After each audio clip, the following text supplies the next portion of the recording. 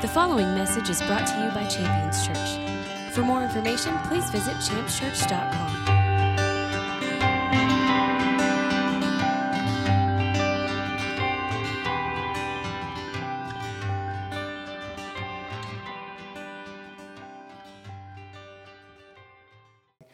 I want to get into the Word this morning. As we prepare to get into the Word, I want to encourage you, if you have some note-taking materials, anything like that, jot down a few things. There's some things we can look forward to as we get into the Word. There are things that may stand out to you. I would encourage you to write those things down. I mean, we come together, and I think we all have better things to do than to just be here to hear some generic message. I think why we are here is because we have an expectation for God to continue to do great things in our lives. And that's really what I want to encourage. If something stands out to you, I'd encourage you to jot it down and allow the Holy Spirit to continue to minister those things to you. I believe that we're here together hearing one message as a congregation. I also believe that we're here as a group of individuals that God is ministering to by His Spirit in each and every one of our lives. So as we move through the Word here, I want to encourage you to take a few notes if you have the ability to. Here's a few things we're going to find, things to help stay encouraged as we move through the Word, things to look for. One, what God wants. What God wants. There are things in the Scripture. It's not one thing. I mean, there's many things, but we're going to look at a thing that God wants. And I think it's a really wonderful thing to understand what God is bringing into our lives or what He wants to bring into our lives. It helps us to understand who He is and how our fellowship with Him is meant to be celebrated and received. Another thing we're going to find is what Jesus gives us. Jesus gives you something. When you become a Christian, Jesus gives you something, and it's a really wonderful and powerful thing to know about.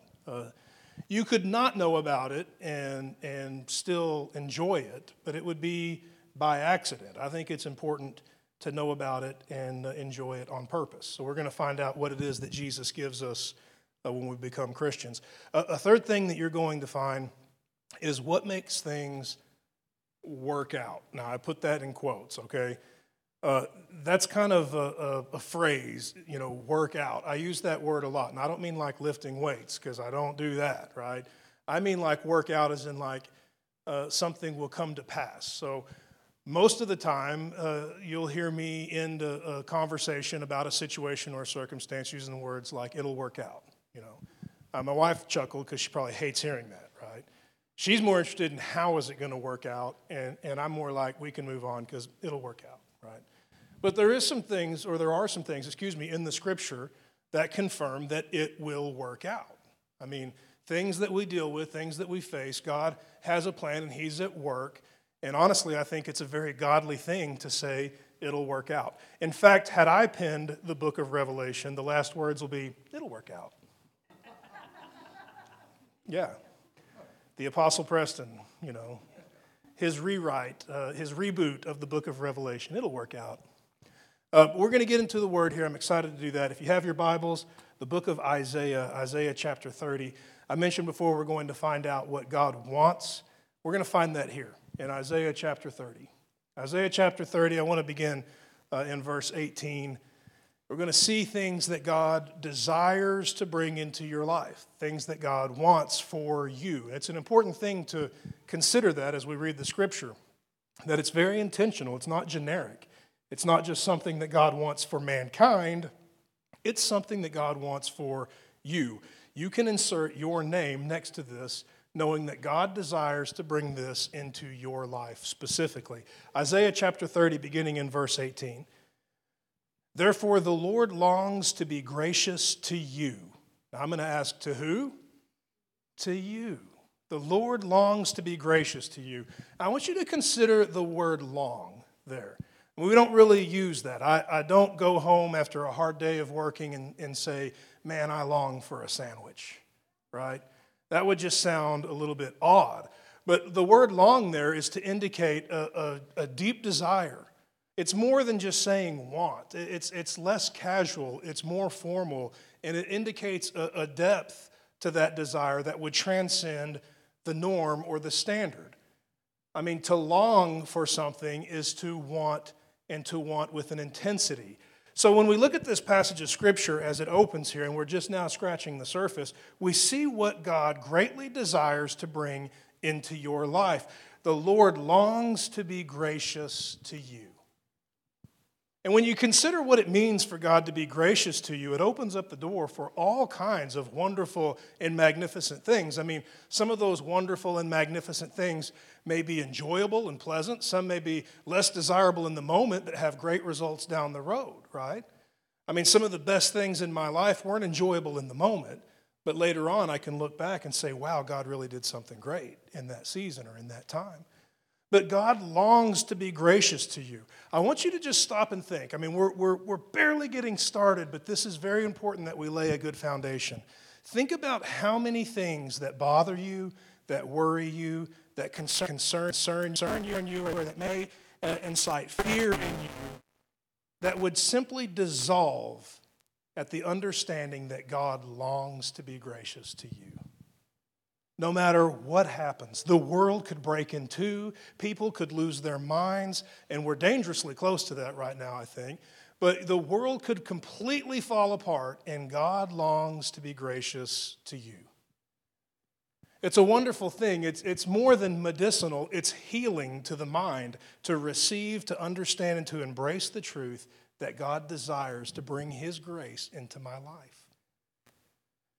And it continues to other great things. Therefore, the Lord longs to be gracious to you and waits on high to have compassion on you. Now, we can read that, and depending on our circumstances or our situation, we can think, hey, you don't have to wait. Just bring it right now. But that concept of waiting isn't to incite delay or to communicate, delay of any kind. It means that there is a longing, that there is this desire. It means that He is watching for opportunity to bring His compassion into your life. I mean, what a great thing to have this awareness of who God is, how He feels about you, how your relationship is structured and set up. Not the idea that God is watching over you, looking to get you if you step out of line, but the idea that God is constantly watching over you, desiring greatly to bring grace and compassion into every situation and circumstance that you face. It goes on to say, for God is a God of justice, and blessed are those who desire Him. The scripture continues in verse 19, saying, weep no more. God will surely be gracious. He will hear the sound of your cry, and He will answer you. Now that in and of itself is a powerful promise. The idea that God cares about you, desires to bring His grace and compassion to your life are wonderful truths to let be foundational in all of your thinking, to let be filters for all of the situations and circumstances that you deal with and face. But then consider the fact that He's paying attention, that He's listening to you. I mean, it has been devastating in any relationship that I've ever been a part of, whether it's my marriage or whether it's my son's, when somebody feels like they're not being heard. That has been kind of the crisis point in any conflict or argument or dispute that I've faced or dealt with, when an individual reveals that they believe they don't have a voice.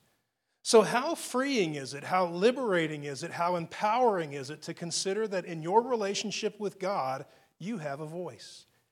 Not only do you have a voice, but you have a voice that's being listened to. That God is on high, hearing your cry. And then this wonderful promise, it just keeps getting better and better and better. He wants to be gracious to you. He waits to have compassion on you. He hears your voice. And then you have this promise to seal it all. And He will answer you. What a wonderful thing. Not might answer you, not could answer you, not sometimes answers you, but it is absolute. He will answer you. That's a solid promise. That's one that ought to bring courage and strength into any situation. The truth, the reality that God will answer when He hears your cry. Now, the scripture goes on to say that your teacher will no longer be hidden, but rather your teacher will be seen. And that your ears will hear a voice from behind when you're faced with decisions saying, this is the way, walk in it, whenever you turn to the right or to the left. Now, it's an interesting thing when you take all of this. I mean, you can break it down and make it real choppy, which I think I have successfully done, and then you can make it concise and keep it simple. And that's what I'd like to do now, is simply sum it up. That you're seeing that your relationship with God is one in which God desires to be gracious to you, that He's looking for ways to be compassionate, that He's listening to your cry, and that He will answer. Now you're seeing what His answer is. His answer is to teach. He wants to make our life better. He wants to put knowledge and understanding into our life so that when we face things a second time, we'll know what to do. We'll know how to do it. God identifies Himself here as our teacher. And that teacher brings a voice of direction, a voice of leadership, where there's confusion or there's chaos or there's just the absence of the awareness of what to do. And I've got news for you. I deal with that a lot. I mean, one of the most common prayers I pray is Father, show me what to do. Show me what to do with this person or this situation or this thing that's going on over here. Show me what to do. Show me what to do has got a lot of lines that can be read between. You can read between the lines there and realize that means I don't know what to do. Or it means I have too many options and I don't know which one to select. It could mean any number of things, but the bottom line is it is the pursuit of what God desires in that situation. Father, be my teacher. Let your grace and your compassion be revealed to me. Hear that I'm asking you for counsel. I need direction, and let your answer be educational to me in this situation. Be the voice that you promised to be, the voice of direction to turn this way or that way. I'm at a crossroads, and I need your help. Now, this is written in the book of Isaiah, that God is promising to be our teacher. Jesus talks about our teacher as He speaks to His disciples in the New Testament as we continue to study. You can find a number of places where Jesus refers to the promised Holy Spirit as our teacher, one who will be present to lead and to guide, to be the voice of guidance, to turn this direction or that direction. I'll give you a passage of Scripture here from the Gospel of John, John chapter 14, verse 26. John chapter 14, verse 26 refers to the Holy Spirit as a helper, one who's going to help in situations, one who's going to bring assistance into circumstances. In verse 26, it reads like this: the helper, that is the Holy Spirit, whom the Father will send in my name, He will teach you all things, and He will bring to your memory all that I have told you. You know, I remember reading that passage of Scripture when I became a believer, when I became a Christian. And I just had this really wonderful and wild conviction. I mean, wonderful and wild in that I don't think that it's a doctrine, so to speak, but conviction, because I do believe that it was inspired by the Holy Spirit. I was on a mission when I read this passage of Scripture to read the Bible cover to cover, because I wanted to be able to remember what Jesus had spoke. And how can I remember what I've never remembered in the first place? I wanted to put it inside of me, trusting and knowing that it's not my job to be a scholar. It's simply my job to expose myself to the Word of God so that in the right time, the Spirit of God can stir and bring to my memory the words that God has spoken in the past. He's my helper. He's bringing guidance and direction. He's leading and guiding, and His voice is present to respond to my cry, bringing the grace and the compassion that God promises.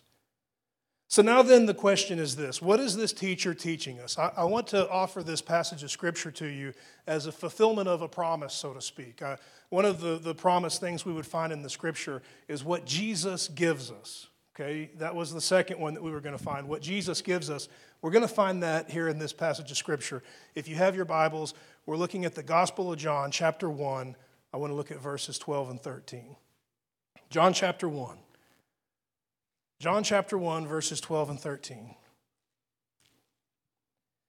Now, this passage of Scripture is referring to Christians, to believers.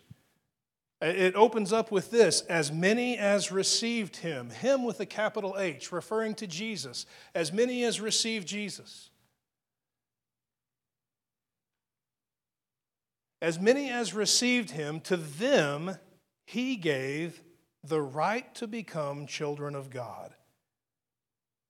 Even those that have believed in his name, those that were not born of blood, nor the will of the flesh, nor the will of man, but born of God.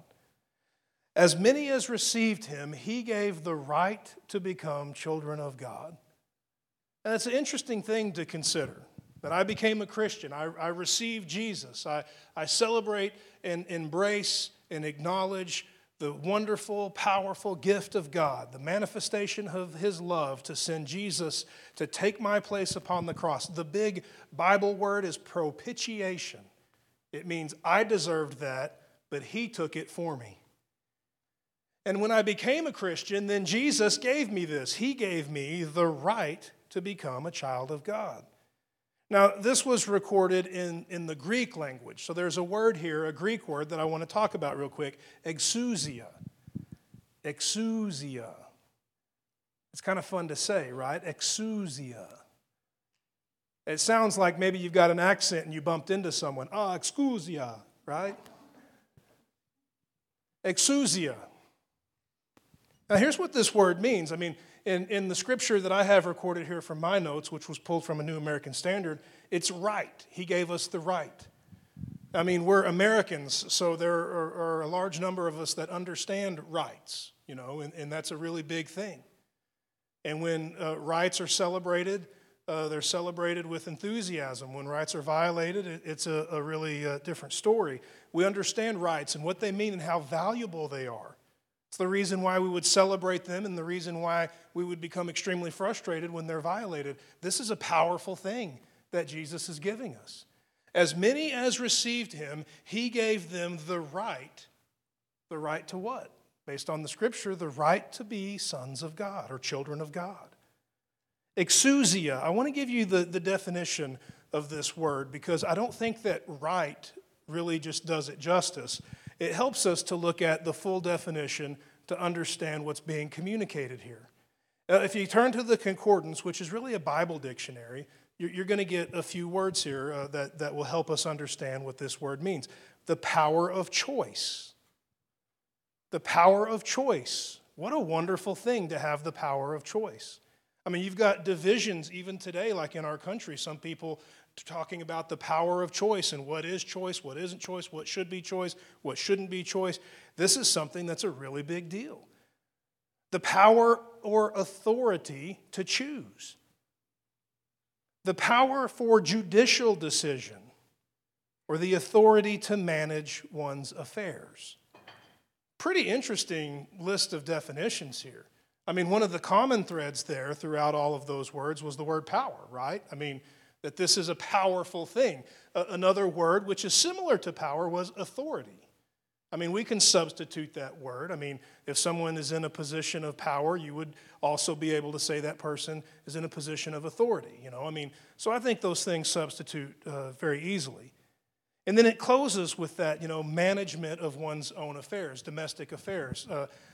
When I read this passage of Scripture with that understanding, what I see is that when I became a Christian, or as many as received him, Jesus gave the power to manage their affairs. Jesus gave me the power and the authority to make the choices and decisions that I need to make in my life. Pretty awesome, powerful, and revealing passage of Scripture. That when I became a Christian, Jesus gave me something. He gave me that power to make judicial authority, that power to make decision or choice, that power to manage my life. He gave me that power by giving me his Spirit to make choice, to make decision, to have the voice of God through the conviction of the Holy Ghost, lead and guide to turn this way or that way when faced with choice or decision. And now that makes perfect sense to me personally, and I don't know if this translates very well, but I'm going to share it anyway because it sure might. And even if it doesn't, it might encourage. I wanted to make choices and decisions in my life a certain direction before I was a Christian and greatly struggled because of addictions, because of bondage, because of a number of things that held me in the place where I was at.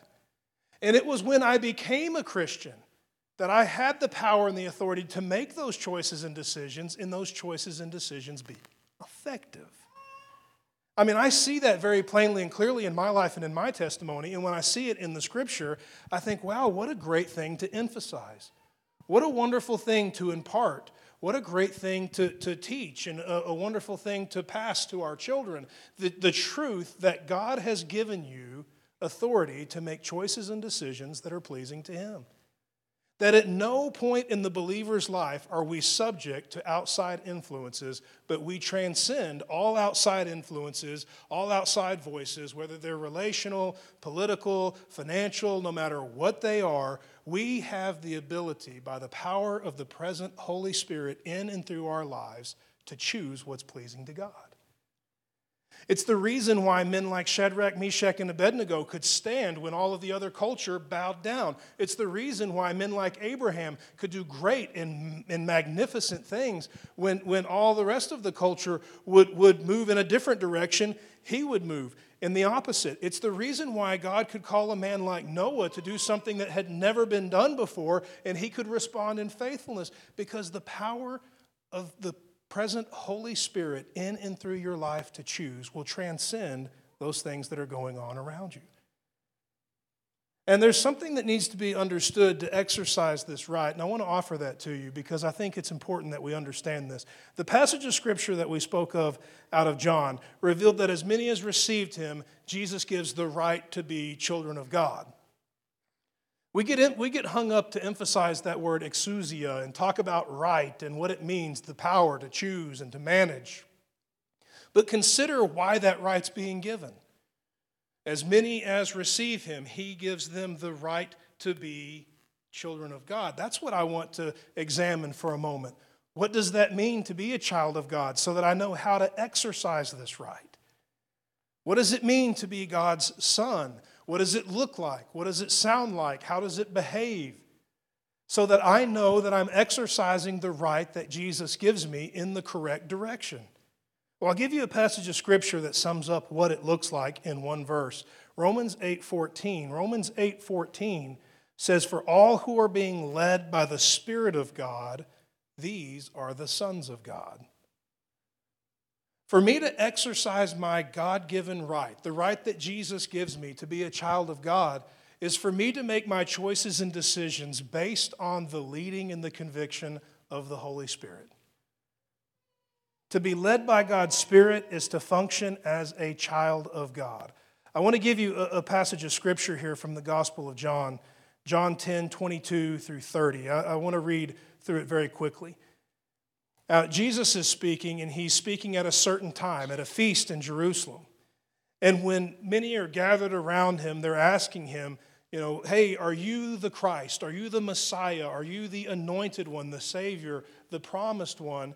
Don't keep us in suspense, but speak to us. And in verse 25, Jesus answers them, and He says, I told you, and yet you do not believe. Believe the works that I do in the Father's name. These testify about me, but you do not believe because you are not my sheep. That's kind of a weird way to answer, right? You don't believe because you're not my sheep. It doesn't say you don't believe because you only believe in science, or you don't believe because you belong to this social group over here, or you don't believe because fill in the blank. But He answers something in a very specific way. Remember, Jesus never speaks casually. He says, you don't believe because you're not my sheep. Listen to what He says after this. He says, my sheep, they hear my voice. That's that voice that says which way to go. And I know them, and they follow me. He goes on to speak of the promises that come with that. I give them eternal life. They'll never perish. No one will ever snatch them out of my hand. These are wonderful promises from Jesus to you. And my Father who has given them to me is greater than I, and no one is able to take them from His hand. This is when He goes on to say, I and the Father are one and the same. He answers their question plainly in the end. But I think it's interesting that He speaks about believing in Him and compares that to being one of His sheep, Him being the good shepherd, us being the flock of God. That word believe there is an important word to emphasize. I mean, it literally means to put trust in. In fact, if you were to sneak away with my Bible and thumb through the pages and kind of look through some notes and things that are written in there, you would probably find a number of places where the word believe is scratched out and the words put trust in are written above it. Now, that's just for me personally because I think the word believe can get a little watered down. I mean, like, you can believe in Santa Claus, right? But that's kind of odd and weird. I mean, you can believe in all kinds of things, but to put trust in requires there to be a surrender. It requires there to be a belief that there will be a response, a present activity. It's an outward action that is in pursuit of a result in one way, shape, or form. Putting your trust in Jesus is becoming of the flock of God, being one of his sheep. And there's that promise that comes with that eternal life and all of those wonderful things, that protection that none can snatch out of his hand. And those are the things that are meant to be a motivation for this wonderful effort that we would produce. But the effort itself, the putting the trust in, is the call that has been placed on us. Putting a trust in the voice of the Holy Spirit, putting trust in the direction, in the counsel of the Scripture, the written word, the spoken word, putting trust that God will do what he says he will do, and that's provide direction, that his grace will come, that his compassion will come, that there's no need to take matters into one's own hands or to compromise, but that God will provide a way. And when we look through these things about becoming children of God, exercising our right to be children of God, I want to offer you a few things that you can apply to your life for the purpose of examining, am I exercising my right as a child of God? Am I exercising my right as a child of God? If I'm exercising my right as a child of God, one or more of these things will be the result. Now, this isn't an absolute list, but it's a list nonetheless. So here's one for you, 1 John chapter 3, verse 10. By this the children of God are obvious. They practice righteousness. Pretty amazing scripture. I mean, I can understand and know that I am exercising my right, that I'm following the leading of the Holy Spirit, that I'm walking in my God-given right to be a child of God when the result is practicing righteousness. Matthew 5:9, blessed are the peacemakers, for they shall be called the children of God. Once again, I'll know that I am responding to the leading of the Holy Spirit, following his voice to turn this way or that way when faced with conflict, when the result is peace. Exercising my right to be a child of God. Matthew chapter 5, verses 44 and 45. But I say to you, love your enemies and pray for those who persecute you, so that you may be sons of your Father who is in heaven. I know that I am following the Holy Ghost, exercising my right to be a child of God when I'm faced with my enemies and I choose to pray for them. Now, we've acknowledged this in the past, and it's worth acknowledging again. Praying about your enemies is different than praying for your enemies, right? Praying about your enemies sounds like this. God, those guys are jerks. They need to be taught a lesson, and I'm trusting and believing wholeheartedly that you, in all of your might, all of your wonder, all of your splendor, will burn those jerks down. Amen? Okay, you've prayed that prayer. That's praying about your enemies. Now, praying for your enemies sounds... Yeah, that's right, I understand. Praying for your enemies sounds more like this. Father, they need you. They need to have the truth revealed to them. They need your grace. They need your compassion. And I surrender my life. Let it flow through me. There you go. Bless them real good with a little fire. There you go, Rodney. There's a huge difference between praying for your enemies and praying about your enemies. And here, when we find that we are faced with a situation where there is enmity present, we can choose to exercise our right, our God-given right to be children of God by praying for our enemies. I'll give you another one here as we move forward. Philippians chapter 2, verses 14 and 15. Do all things without grumbling or complaining, so that, will you just say so that? Yeah, okay, so here's the so that you will prove yourself to be blameless and innocent children of God, above reproach in the midst of a crooked and perverse generation. And God knows that this is a crooked and perverse generation, among whom you will appear as light in the world.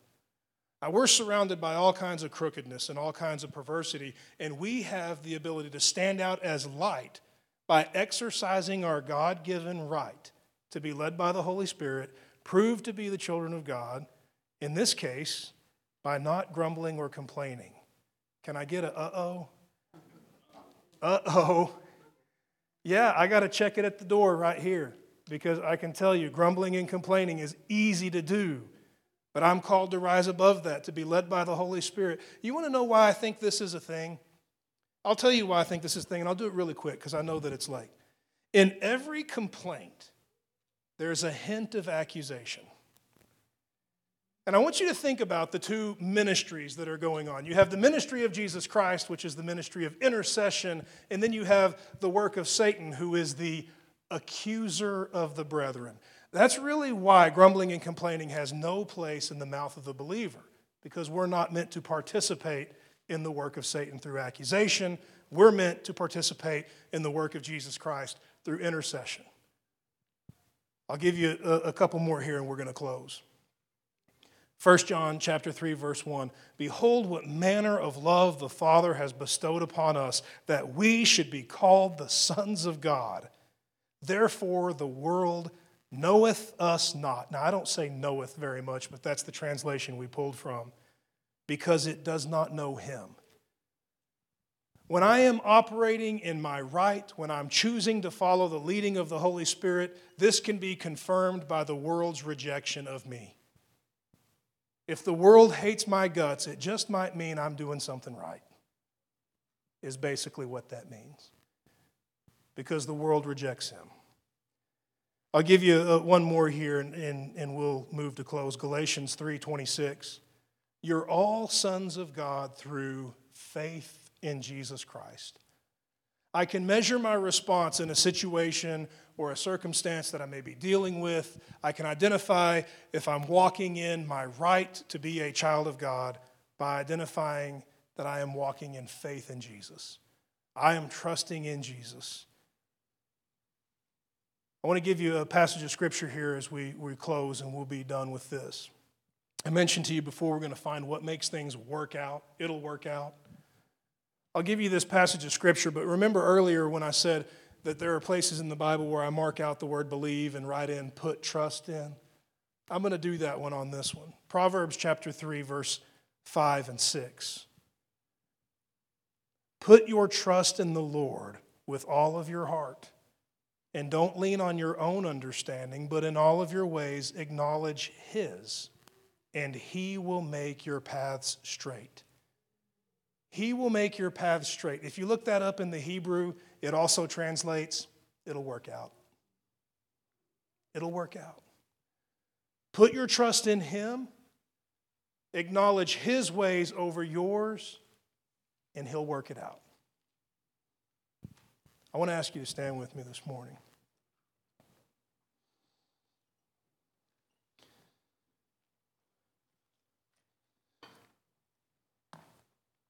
I want to pray